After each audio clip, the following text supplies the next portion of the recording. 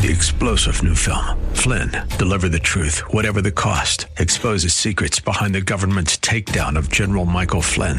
Flynn knew what the intel world had been up to. He ordered the first audit of the use of contractors. This set off alarm bells. He told the truth. He was the most dangerous person for Donald Trump to hire. They had to get rid of Flynn.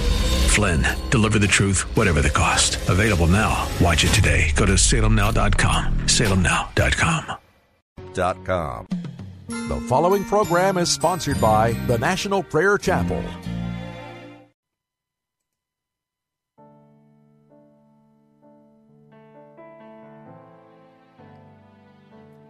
Come thou fount of every blessing, tune my heart to sing thy grace. Streams of mercy never ceasing, call for songs of loudest praise. Teach me some melodious sonnet, sung by flaming tongues above. Praise the mount I'm fixed upon it, mount of thy redeeming love.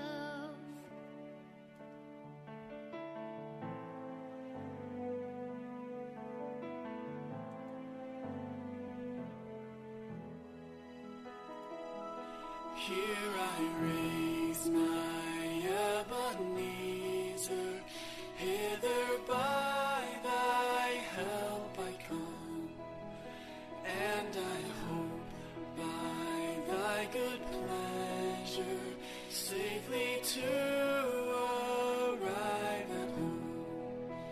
Jesus saw me when a stranger, wandering from the fold of God.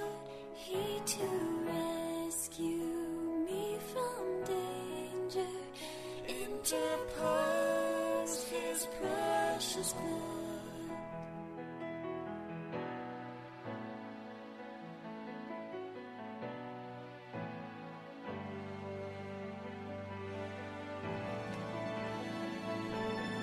Oh, to grace, how great a debtor dearly I'm constrained to be.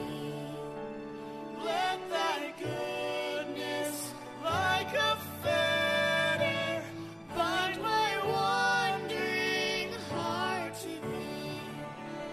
Prone to wander, Lord, I feel it. Prone to leave the God I love. Here's my heart, oh, take and seal it for thy courts above.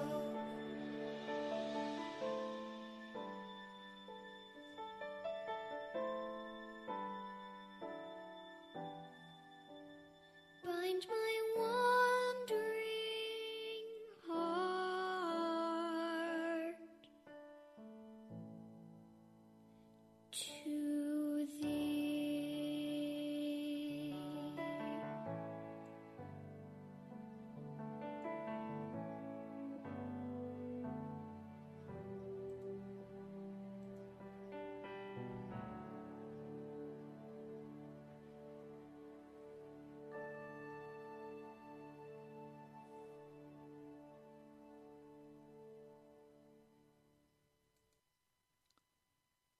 If then you were raised up with Christ, you must seek the things above, where Christ is sitting at the right hand of God.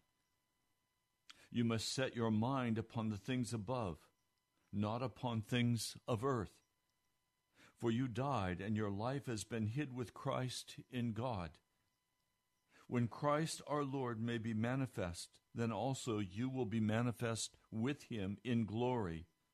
Accordingly, you did voluntarily put to death your members that are upon the earth: sexual immorality, uncleanness, lustful desires, evil desires, greed, which is idolatry. Because of these things, the wrath of God is coming upon the sons of disobedience, in which you also walked at one time when you used to live in these things.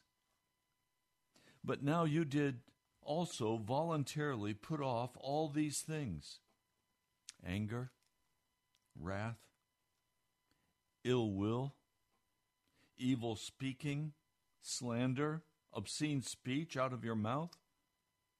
You must not lie to one another, having already put off the old man with his practices, and having already put on the new man, the one being renewed in true knowledge according to the image of the one having created him, where there is not Gentile or Jew, circumcision or uncircumcision, foreigner, Scythian, servant, free man, but Christ is all things and in all. Therefore you must put on, as chosen ones of God, holy and pleasing, deep feelings of compassion, kindness, humility, courtesy, patience toward others, bearing with one another, freely favoring each other, if anyone may have a complaint against another, just as Christ freely favored you. In this manner you also do. And above all these things, have love, which is the bond of perfection. Colossians, the 3rd chapter, 1 through verse 14. Welcome to Pilgrim's Progress. I'm Pastor Ray from the National Prayer Chapel. I'm glad you've joined us today. I was awakened early in the hours this morning, and the Holy Spirit said to me some very distinct words. This is what he said to me. The root of self must be severed. The root of self must be severed. I've been speaking with you all week about the Beatitudes, the be happy attitudes. And we've been looking especially at the first one, blending then into the second because they walk hand in hand. Blessed are the poor in spirit. Blessed are those who are in grinding poverty with no hope of changing their situation. In spirit. This is not talking about poverty of wealth, economic deprivation. This is speaking about poverty of spirit, a grinding poverty. Theirs is the kingdom of heaven. The front door, the only door into the kingdom of heaven, is to finally come under deep conviction and deal honestly with your soul. As Charles Finney many years ago came to the conclusion that he was in dire condition before God, that he must deal with his soul and make a determined effort to secure his salvation. Unfortunately, there is a path that many have followed, that side path that goes around dealing with your sin. It'll sound strange, but we need to talk about it today. I'm going to share with you a portion of the story of Pilgrim's Progress as written by John Bunyan. I'm reading from a translation by C.J. Lovick. He has given me written permission to read this on the air. We are at the place where Christian has climbed out of the swamp of despond. He is filthy dirty, muddy. He stinks. That is the true condition of every man and every woman, every boy and every girl. until we're washed in the blood of Jesus Christ and made clean. But now, Evangelist has told him to go to the narrow gate, the suffering gate, the groaning gate. That is the only entrance into the kingdom of God. You cannot access heaven by any other door. That's why Jesus said many are called, but few are chosen, because few choose to deal with their wicked hearts. I've been praying last night and all this morning that God would use the words that I could speak, that they would be His words, and that He would move on your heart, that He would crush your casualness and your self-love and approbation, that He would cause you to come under deep conviction, and that you would recognize and smell the miry swamp of your life. Now, it's plain to me that this passage in Colossians that I've just shared with you is still the condition of many who call themselves Christians. They're still full of judgment and anger and gossip. They're still full of hatred, judgment. Why? Because they've never dealt to the bottom with their own wicked heart. They have put on Christianity, but they have not dealt with their heart. They call that grace, but it's not grace at all. It's just legalism. Oh, you sound shocked that I would say that. Believing in the sinning Christian is legalism. Well, let me share with you what Bunyan had to say about this. As our man Christian is going toward that narrow gate in the fullness of his filth and stench, aware of his condition before a holy God, he's met by a well-dressed man, and this man wants to turn him aside from the narrow gate. This man is called Legality, a judicious man of very good reputation. He has the skill to help men of burdens like the one you have on your shoulders. To my knowledge, he's done a great deal of good in this way. He also has the skill to cure those who become mentally unbalanced because of their burdens. My advice is to go to him immediately so that you can be helped. His house is not quite a mile from here, and if he is not at home, then his son, who is called Civility, will help. Follow my instructions, and you'll be eased of your burden. Rest assured that if you decide not to go back to the city of destruction, you can send for your wife and children so that they may live with you in the village of morality. There are many empty houses in the village. I'm sure you can live in one of them for a reasonable rate. Daily necessities are also cheap and good there, as are all things you need to live a happier life, including honest neighbors, good credit, fashionable surroundings. All these good things are waiting for you in morality. Now, Christian was rather taken back by everything that Mr. Worldly Wise Man told him. But he presently concluded that if what the old gentleman said was true, then his wisest course was to take his advice. Sir, which way do I go to this house, this honest Mr. Legality? Well, do you see that hill in the distance? Yes. Go around the hill, and the first house you come to is his. So Christian left his path to go to Mr. Legality's house for help. He was struck by how high and foreboding the hill appeared. One side of the hill hung over the path that wound its way around it. Christian feared that the overhanging hill would fall on him.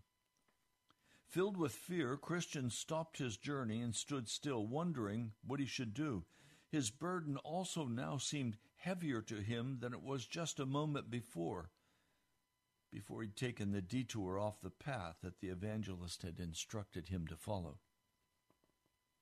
Flashes of fire came out of the hill, and Christian was afraid that he would be burned up.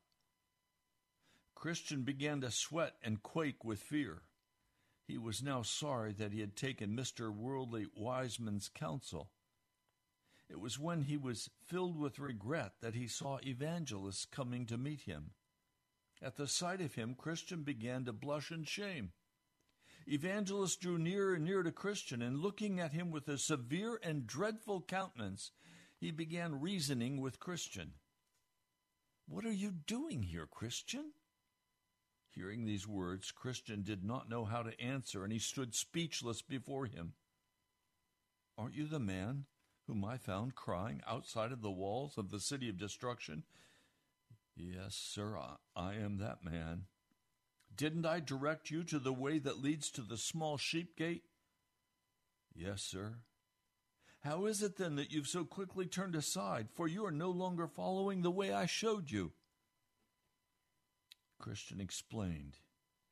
"After I'd gone over the swamp of despond, I met a gentleman who persuaded me that I might find relief for my burden from a certain man in the village that lies ahead." "Well, who was he?" "He looked like a gentleman, talked much like that to me. So finally I yielded to his request. So I came here, but when I saw this hill and how it hangs over the path, I suddenly stopped my journey, fearing this mountain would fall on my head." "Well, what did this gentleman say to you?" "Why, he asked me where I was going, so I told him." "And what did he say then?" "Well, he asked me if I had a family. I told him I did, but that I was so pressed down with the burden that's on my back that I cannot take pleasure in them as I once did." "Well, then what did he say?" "He told me to quickly get rid of my burden. I told him it was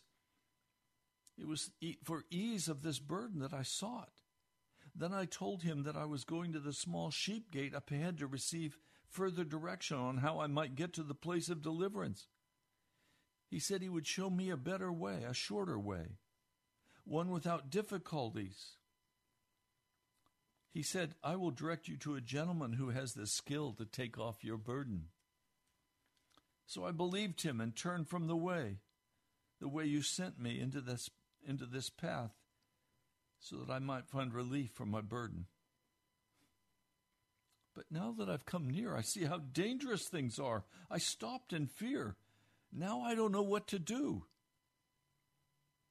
Then Evangelist said, "Stand still for a while so that I may show you the words of God."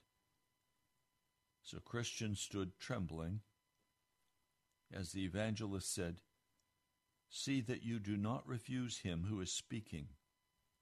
For if they did not escape when they refused him who warned them on earth, much less will we escape if we reject him who warns from heaven. He also said, 'Now the just shall live by faith, but if any man draws back, God's soul will not be pleased with him.' You have begun to reject the counsel of the Most High and to draw back your foot from the way of peace, even to your own destruction." Christian fell down at Evangelist's feet as if he were dead, crying, "Woe is me! Woe is me! Woe is me! I'm undone!" When Evangelist saw this, he lifted him up with his right hand and said, "Every sin and blasphemy will be forgiven people. Do not disbelieve, but believe." Christian regained some of his strength and stood up trembling before Evangelist. Then Evangelist proceeded, saying, "Give earnest attention to the things I'm going to tell you. I will now show you who it was that deluded you and to whom it was he sent you. The man that met you is named Mr. Worldly Wise Man, and he is well named because he loves only the doctrine of this world. He always goes to the town of morality to attend church. He loves that doctrine best because it keeps him away from the cross. And because he is in this fleshly disposition, he tries to direct poor sinners away from the path of which I send them. Pardon me. Even though this is the only path that will set a man free. His convincing you to leave the right path, you must abhor. You must hate. His effort to make the cross repulsive to you, you must hate. His sending you on a way that leads you to death, you must utterly hate. First, you must hate his turning you out of the right way and also your own willingness to consent to his counsel. You must hate it because this is to reject the counsel of God in exchange for the counsel of worldly wise men. The Lord says, strive to enter through the narrow door to which I send you. For the gate is narrow and the way is hard that leads to life, and those who find it are few. From this narrow gate, from the way that leads to it, has this wicked man turned you, and by so doing he has almost brought you to your own destruction. You must hate that he turned you out of the right way, and hate yourself for listening to him. Secondly, you must abhor his effort to make the cross loathsome to you. For the cross is what you are to prefer above all else, even more than all the treasures of Egypt. Besides, the King of Glory has told you that whoever finds his life will lose it. And if anyone comes to me and does not hate his own father and mother, his wife and children, brothers and sisters, yes, even his own life, he cannot be my disciple. Anyone who tries to persuade you otherwise is opposing the only truth by which you can have eternal life. And you must hate all such doctrine. Thirdly, you must hate that he directed you into a way that leads to death. You must also know that the person to whom he sent you, and how unable that person is to deliver you from your burden. The person to whom you were sent for relief, whose name is Legality, is the son of a slave woman, who, with all of her children, is still in bondage. The mountain that you feared will fall on your head is Mount Sinai. Now, if the slave woman and all of her children are in bondage, how can you expect then that it would set you free from your burden? This Mr. Legality is not able to loose you of your burden. No man has ever gotten rid of his burden by Mr. Legality's help, nor are any going to. You cannot be set free by works of the law, for by the deeds of the law no man is able to get right and get rid of his burden. Mr. Worldly Wise Man is an alien, and Mr. Legality is a cheat. As for his son Civility, notwithstanding his pleasant looks, he is nothing more than a hypocrite who is unable to help you.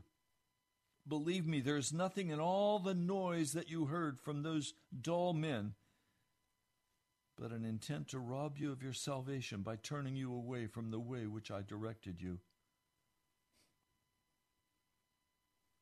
Now, I want to stop a moment. Many of you have been turned aside by the belief that instead of dealing with the grinding poverty of your spirit, instead of severing the root of self, that you could dress self up in what many false preachers are calling grace. That you didn't need to turn from your sin. That faith in the blood of Jesus would not wash and cleanse you and make you whole and make you sacred and holy before Almighty God. This issue is so pressing. It is so deceiving. Because somehow we can say, oh, I read the Bible every day, I pray every day, I give my tithe, I stop fornicating, I stop going to pornography, I stop this and I stop that, and now I'm okay. And my burden is gone because Jesus loves me unconditionally just the way I am, so I don't have to go all the way to the bottom and deal all the way to the bottom. No, that's legalism. Thinking that I have these things correctly done in my life, therefore I'm covered by grace. When Jesus looks at me, he doesn't see my sin, he sees himself. When I stand before the judgment bar of God, I don't have to be holy and righteous because I'm saved by grace. And look, I have these things I do. I've gone to these workshops, I've worked these strategies, I've done this and this and this. I'm holy before God by the grace of Jesus. Somebody said to me yesterday, God is good. What that person meant is God is like Santa Claus. He unconditionally loves me. I'm fine. I accepted Jesus. No, the question is not, did you accept Jesus? The question is, did Jesus accept you? And Jesus will not accept you until you've gone to the very bottom. You have confessed your sins. You have mourned over your sins before a holy and righteous God. You have wept over your wickedness. You have sought him with all of your heart. See, why don't you have overwhelming joy in Jesus Christ? If you don't have that peace and that overwhelming joy of a righteous and holy life, it's because you didn't go to the bottom. You did not enter the kingdom of God by the narrow gate. By the groaning gate is the Greek word. You can't take baggage through that gate. It's so narrow, baggage won't fit. And you'll have to squeeze through. It's not a large gate. Oh, there is a broad gate. And most American churches are situated on that broad highway. See, I see people go to a spirit-filled, quote-unquote, church. They have tears coming down their faces. They listen to the praise and worship music. They speak in tongues. And then they go live like the devil. They gossip. They're angry. They're bitter. They're judgmental. They lie, they cheat, they steal, they fornicate. They spend their money the same way the world would spend their money. They've not laid their life down for the cross of Jesus Christ. They just got religion. Getting religion is not enough. You can go to Mr. Legality and he'll tell you, look, you need to do this and this and this, and if you do, you'll have fellowship with God. Wrong. We can emotionally convince ourselves of almost anything. That's not enough. We need the real deal. That's why the Holy Spirit said to me, the root of self must be severed. The root of self is severed as we come in confession, tears, and mourning before Almighty God regarding the wickedness of our flesh, of our heart, of what we have said and done, of what we have thought, of where we have gone. And as we come to the bottom of that,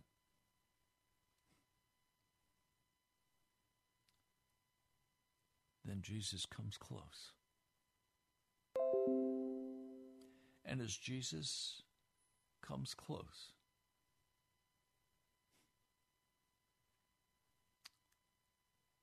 we begin to walk by faith in Jesus. And by the power of his blood, we no longer walk in any known sin or rebellion against the Almighty God. Our hearts are not filled with pride. Our hearts are not judgmental. We don't call people garbage. We don't look down our noses at the unbeliever. Rather, we weep over them.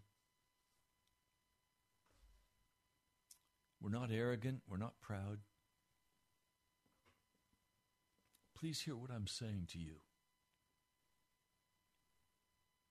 If you feel no conviction in your heart, as one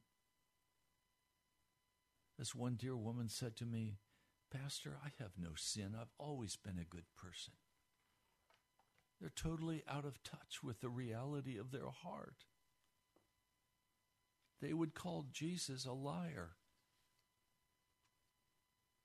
He knew what was in all men's and women's hearts, and he would not entrust himself to the human heart.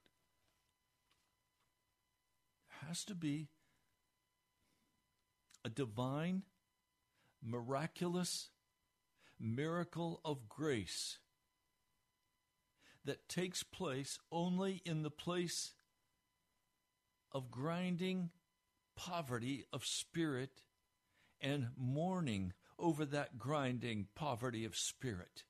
When we recognize we have no right to heaven, we have no sense of entitlement in our spirits, we have no sense of pride and arrogance before a holy God, before our brothers and sisters, we recognize how we have mistreated the Almighty God of heaven. We don't glibly and quickly say, oh, I repented of my sin and now I'm free to go. No, you're not. No, you're not free to go anywhere except to hell. Getting down on your knees and saying, Jesus, I repent of my sins, is not repenting of your sins. Because you have no sense of how you have offended the blood of Jesus Christ shed for you. You have no awareness of your desperate need. So you still continue to participate in the entertainment of the world. You still pursue the Redskins. You still pursue the baseball. You still pursue the sports and all the things of the world. You still are pursuing your ambitious desire for money. You're not a Christian. You're not a Christ follower. Until there is that deep, heartbroken conviction of sin, you're not a Christian.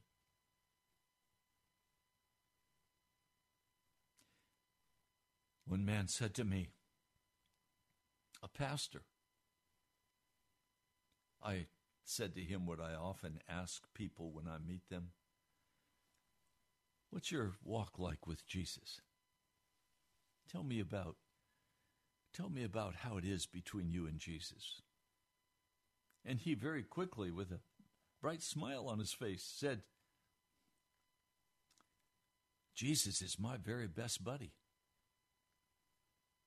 We're buddies. We walk together. I said, oh, okay. I became better acquainted with him, discovered that he was deep into pornography, that he was very angry with God for the failures that he saw happening in his ministry. I watched how he treated his wife with disrespect and disdain.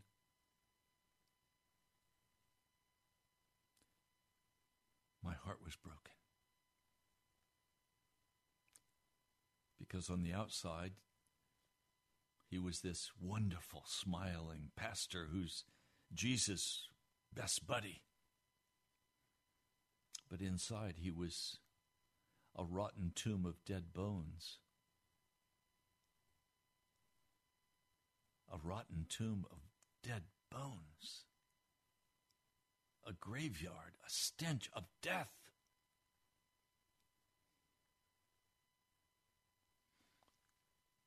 What I'm trying today to do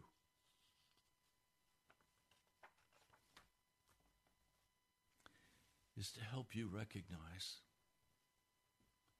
you can't go to morality and legalism and expect that you will enter the kingdom of God.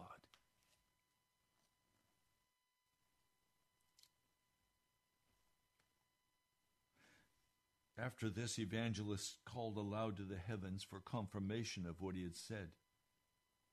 And with that came words and fire out of the mountain under which poor Christian stood that made his hair stand on end.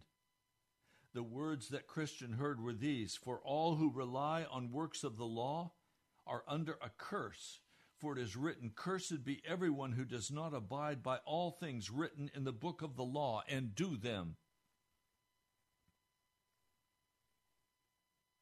You know, it's interesting to me. Let me turn quickly to it. Jesus said at the end of the Beatitudes, in the Sermon on the Mount, he said, do not begin to think that I came to abolish the law or the prophets. I came not to abolish, but to fulfill. That is, he came to perfectly keep the law. For truly I say to you, unless the heaven and the earth may pass away, one iota or one stroke may by no means pass away from the law until all things may come to pass. Consequently, if any person may break one of these least commandments and may teach men so, he will be called least by the kingdom of heaven. But whoever may do and may teach them, this man will be called great by the kingdom of the heavens. For I say unto you that unless your righteousness may exceed that of the scribes and the Pharisees, you may be by no means entering into the kingdom of the heaven. There is a righteousness Paul talks about in the first chapter of Romans. There is a righteousness that comes to us, that is available to us, that is not by the law. But when one accepts by faith this righteousness, we are made righteous by the blood of Jesus, and we are made righteous in him. We are regenerate in him and perfectly keep the law by faith in Jesus Christ. Now, please don't misunderstand what I'm saying. In the modern church, we've made righteousness a shell game. In the Scripture, it's not a shell game. It's the real deal. That's why when a man comes to the very bottom of his own heart and his own wickedness, and he mourns over that, the Beatitudes are going to outline for us a step-by-step process by which we are literally made righteous. In reality, we are made righteous, and we no longer walk in the wickedness of law-breaking, but not by trying to keep the law in some moralistic fashion. We keep the law because the Holy Spirit now abides in us. Jesus abides in us, as Paul put it in the 6th chapter of Romans. We're crucified with Christ. We're born again. As Jesus said to Nicodemus, we're transformed into new people. Paul in the Colossians speaks about having our hearts circumcised by Jesus. This is not make-believe stuff. This is real righteousness. There is a deliverance for you from every bondage of sin, from every addiction. Every bondage and every addiction has in it an element of demonic power that binds you, that strips you, that causes you to cower. You know when you're not right with God. Now, come on, be honest with me. You know when you're not right with God. And you cannot be right with God until you have gone to the very bottom of your wickedness and allowed by the blood of Jesus that tap root to be utterly cut off. Have you ever tried to kill the dandelions in your yard? If you pull that dandelion off, it'll break the taproot, but that taproot will produce more dandelions in your yard. You can take the appearance away. That taproot has to be utterly destroyed, or that dandelion will prosper in your yard and spread itself everywhere. So it is with sin. The taproot must be cut off. That can only be done by the grace of God, by the power of the blood.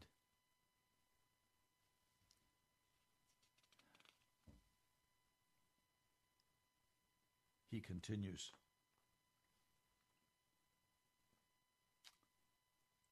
Christian looked for nothing but death and began to cry out desperately, even cursing the time he had met with Mr. Worldly Wise Man, calling himself 1,000 fools for listening to his counsel. He also was greatly ashamed to think that this gentleman's arguments, flowing only from the deception of the flesh, could have persuaded him to forsake the right way. The right way is the only way, and that is to wait before God until all known sin is utterly cut off and removed, and the old man of your flesh is removed in what the Apostle Paul calls entire sanctification, to be entirely sanctified through and through, to be made holy. I'm so tired of the lies that somehow I'm going to have to struggle with the old man of flesh all of my life. No, I was not called to struggle with the old man of flesh. I have to deal with it once and for all and be done with it so that I can use my time, my energy, my money for the work of the kingdom of God, that I can minister to you on the radio, that I can testify wherever I go that Jesus Christ is real, that I can have the joy of the Lord in my heart, that I can walk free and rejoice in His mercy and His grace. If you still have hidden doubts, if you are still plagued by any level of guilt, it's because you have not yet gone to the bottom and allowed the Holy Spirit to utterly sever and destroy that taproot of sin in your heart. I've said this to you before, but my father, a very wise Christian man, a lay pastor, would always say to me, Raymond, your last day on earth, you'll be the same person you were the first day of heaven. Or the first day of heaven, you're going to be the same as you were the last day on earth. Oh, not the body. We'll have a new body. I'm talking about the character, the soul, the spirit. If we're not made holy now, we will never be made holy. Everybody pretends that when a man dies or a woman dies, they went to a better place. they went to heaven. If that were true, heaven would be hell. It would be just like it is here on this earth. No, only the righteous are going to go to heaven, not those who are declared righteous, rather those who are made righteous, who've been filled with the glorious power of the Holy Spirit, who have Jesus dwelling in them. Now, don't tell me you have the mighty King of Kings, the Lord of Lords, dwelling in you, and you still have a judgmental spirit. You still have ill will toward a brother or sister. You still gossip. You still speak with judgment against a brother or a sister. Don't tell me that you're saved and you're still in the wickedness of your flesh. You cannot be saved and lost at the same time. You cannot be wicked and righteous at the same time.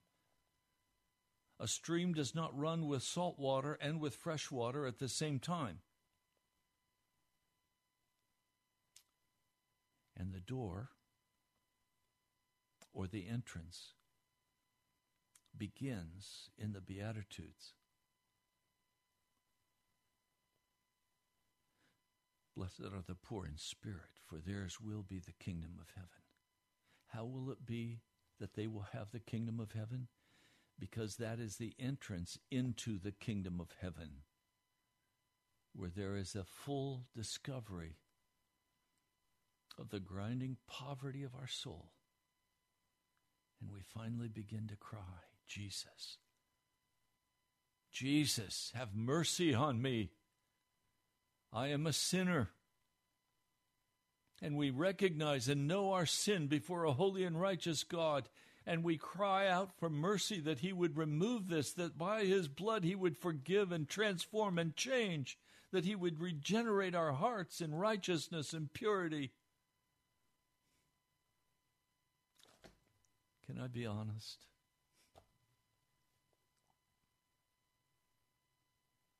I'm so sick in my spirit of make-believe Christian life. I'm so broken in my heart over people who say one thing and then do another. I'm so heartbroken. Yes, for the lost, but much, much more so for those who say they are a follower of Jesus Christ, but they walk in the lust of the flesh, the love of the world. They walk in judgment. They walk in anger and ill will. They walk not in love, but they walk in hardness of heart.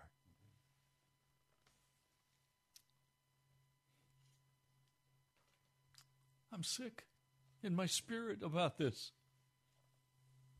There has to be a dramatic change in the church. We've lost our saltiness. Oh, we look good. Big buildings, big this, big that, big budgets, big pastors, high salaries.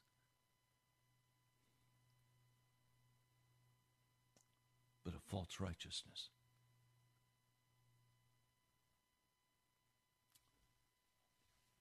A false righteousness.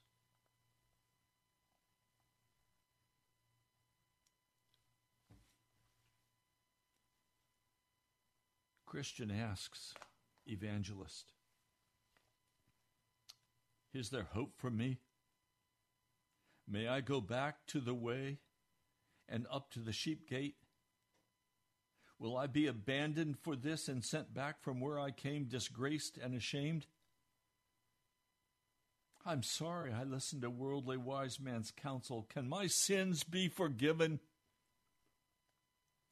And the evangelist said to him, your sin is very great, for by it you have committed two evils. You have forsaken the way that is good, and you have walked in forbidden paths. Yet will the man at the gate receive you, for he has good will for men. Evangelists warned Christian to be very careful, not to turn aside again, lest he perish in the way. For his wrath is quickly kindled. Psalm 2:12. Christian asked to go back to the way leading to the narrow sheep gate. An evangelist, after he had kissed him, gave him a smile and bid him Godspeed.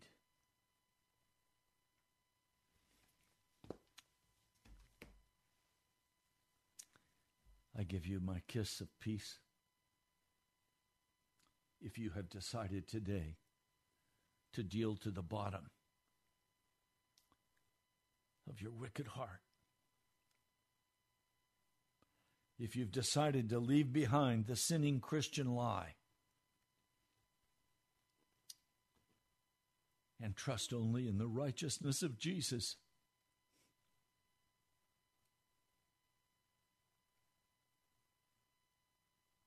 my brother, my sister, there is a way that seemeth right unto a man, but it leads to destruction. I don't want you to go that way. I want you to get right with Jesus. Now, we're almost out of time. We are still $1,200 short of being able to pay for this month's radio. This has been a very slim week. I received one letter from Thomas. Thomas, thank you. And I'm very excited by the fact that you were a part of Rusty and Malcolm Lavender's church. We'll talk more about that later. I hope to make his Bible available. They're printing a new Lavender's New Testament. But we're still $1,200 short. We have a pledge. The pledge has not come in yet. I'm wondering, will you help cover the cost of this gospel broadcast? You can do so by going to our webpage, nationalprayerchapel.com, and you can give online. I'm very grateful to those of you who have done that this month.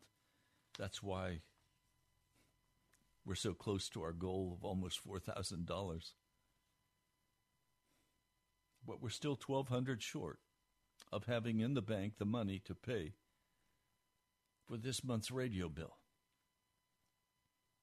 You can also write to me at the National Prayer Chapel, Post Office Box 2346, Woodbridge, Virginia, 22195. Again, that address, the National Prayer Chapel, Post Office Box 2346, Woodbridge, Virginia, 22195.